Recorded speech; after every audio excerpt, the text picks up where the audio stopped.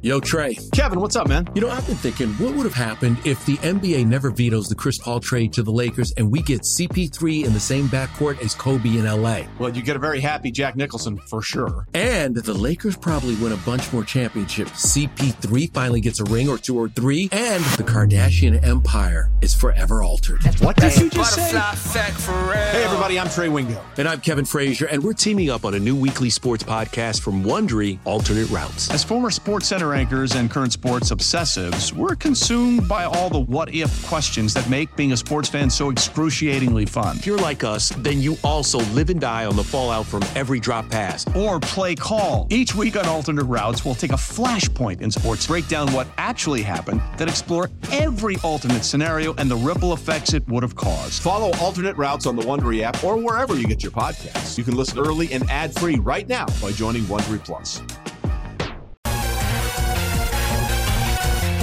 Welcome back to You Better You Bet, brought to you by BetMGM with Nick Costos and Ken Barkley on the BetQL network. Bring it up, Jake.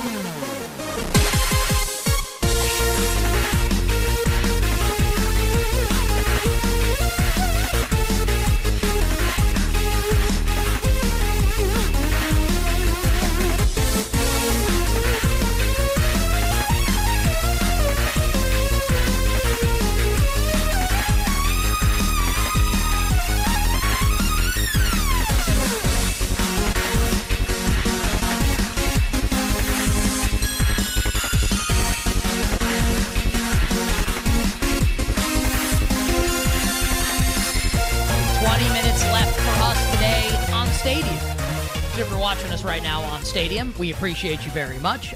We'll start our NFL handicap for Sunday, Week 5 in a moment. But if you're going to want to stick around and catch the rest of our NFL bets, if you want all our baseball bets for tomorrow, you want our baseball futures bets here for the postseason, you're going to have to switch on over to Twitch or YouTube or the Odyssey app or the BetQL app or like one of the radio stations we're on nationwide, including now Sirius 217 and XM 205. So you can go to YouTube at youtube.com/Odyssey Sports, or as Downtown Mike Brown has put on the screen, you can flip on over to Twitch, twitch.tv/BetQL. So one more segment here on Stadium, and then the final hour of the show, we will not be on Stadium. So for everyone watching on Stadium, again, twitch.tv/BetQL coming up to start next hour. All right, Ken, you ready here to begin our NFL betting sojourn for week number 5?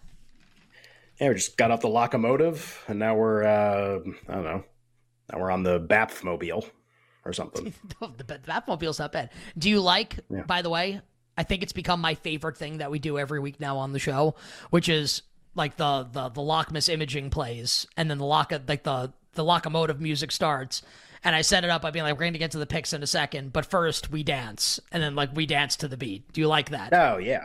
Well, I love that music. So you could see that could play the whole segment.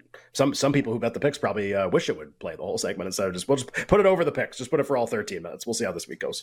No, I'm telling you, man. I bet all the college football picks every week. I feel you're a believer. I'm a believer. Locktober starts tomorrow, Saturday, Dion? October 7th. Do you believe now? Yeah, we do believe. Can you? I'm sure someone has already. Probably someone with the Discord has probably already trademarked Locktober. I would imagine so. Yeah, so probably put it in some same game parlays, like 100 of them, and then one wins, and it's like, see, Discord crushing. It's like, yeah, man. Or maybe, like or maybe 100 bets, one of them wins. Or maybe Odyssey trademarked it, like they did Wagertainment and didn't tell us. But that's ancient news. That's ancient news here on You Better You Bet. All right, is it time ancient? Now. Pre-COVID, ancient? Whatever. All right, we'll get to this might be post-COVID, the Wagertainment trademark. It might be post-COVID. All right, time for all our bets, all our thoughts, all the updated injury news, and it's coming in here, as one might expect here on a Friday, late afternoon, early evening. Listen, you take a look at this power hour. You turn to your friend and you say, hey, you see that power hour over there? Thing's hauling a big ol' ass. It's because it's the big-ass power hour. And it's time now, Week 5, NFL Sunday. All our bets and all our thoughts.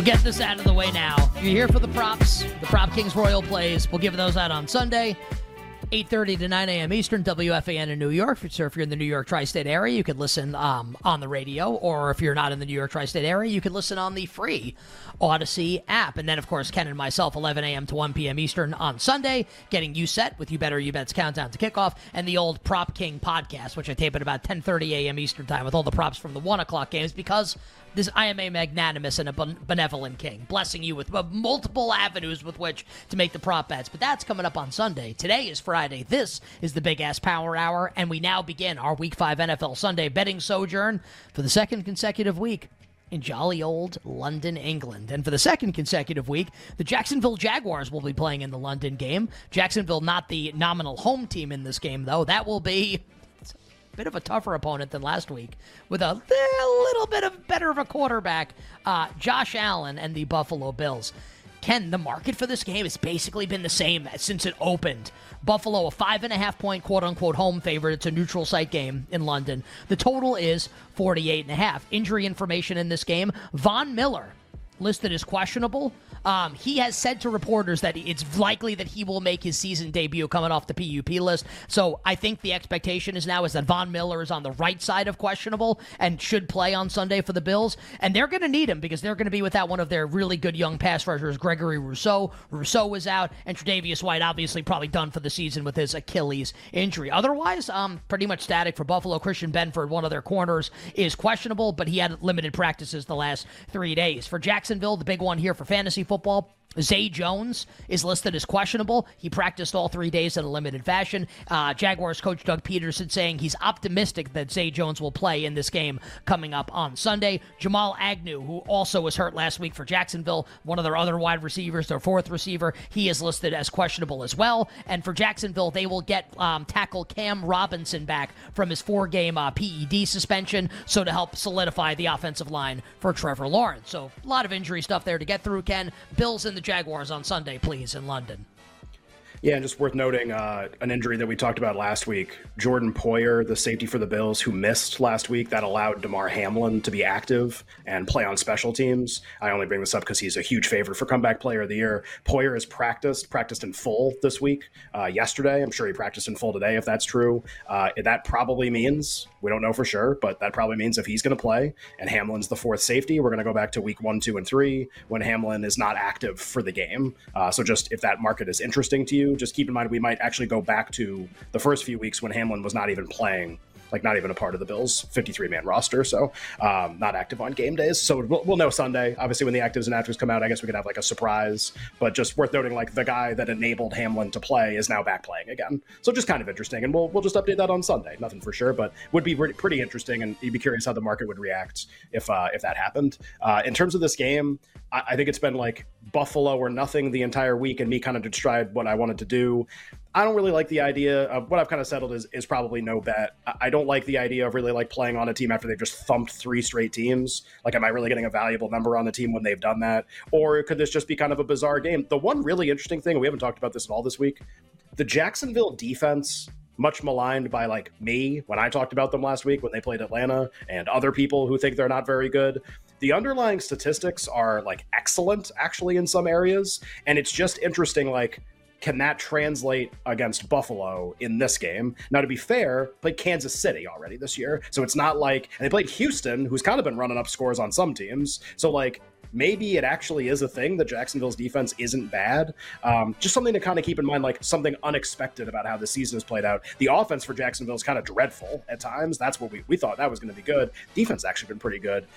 Will be their biggest test to date. Curious to see if they can kind of keep Jacksonville in the game. So, water gun to my head, I'd lay 5.5, but I don't feel like this is a game I want to bet. And I'll just remind people, like, I kind of want to bet like almost every game this week. This is just one that I don't have a bet on. Yeah, I think it's really tough because I think I could at least talk myself into a side bet on Buffalo, talk myself into a side bet on Jacksonville, talk myself into a bet on the over, talk myself into a bet on the under. So I think what's going to be likely, I'll bet the game. I'll figure out it in the next, because it's the Island game on Sunday morning. I'm going to bet it. I'll have props for the game. I don't know what it is yet, though, and I don't know if that helps people. I'm sorry. I'm going to be honest. I'm not really sure what the hell I want to do with this game just yet. So we'll move on. You bet with Nick and Ken. Phenomenal Football Friday. Again, if you're watching us on Stadium, we'll continue our Week 5 bets to start next hour. Come join us on Twitch at twitch.tv/BetQL. Ken, we now begin our actual NFL betting sojourn in the States in Atlanta, with the Falcons sitting as about a 1.5, 2-point home favorite against C.J. Stroud, and the Texans is a juiced 1.5 for Atlanta. The total here is 41.5. Injury-wise, you know how many players are on the Atlanta Falcons injury report? Take the number, multiply it by 1 million. The number, 0. Clean bill of health for Atlanta, except for the quarterback, who's horrendous. He should be on the injury report as bad, and should be questionable because Taylor Heineke should play.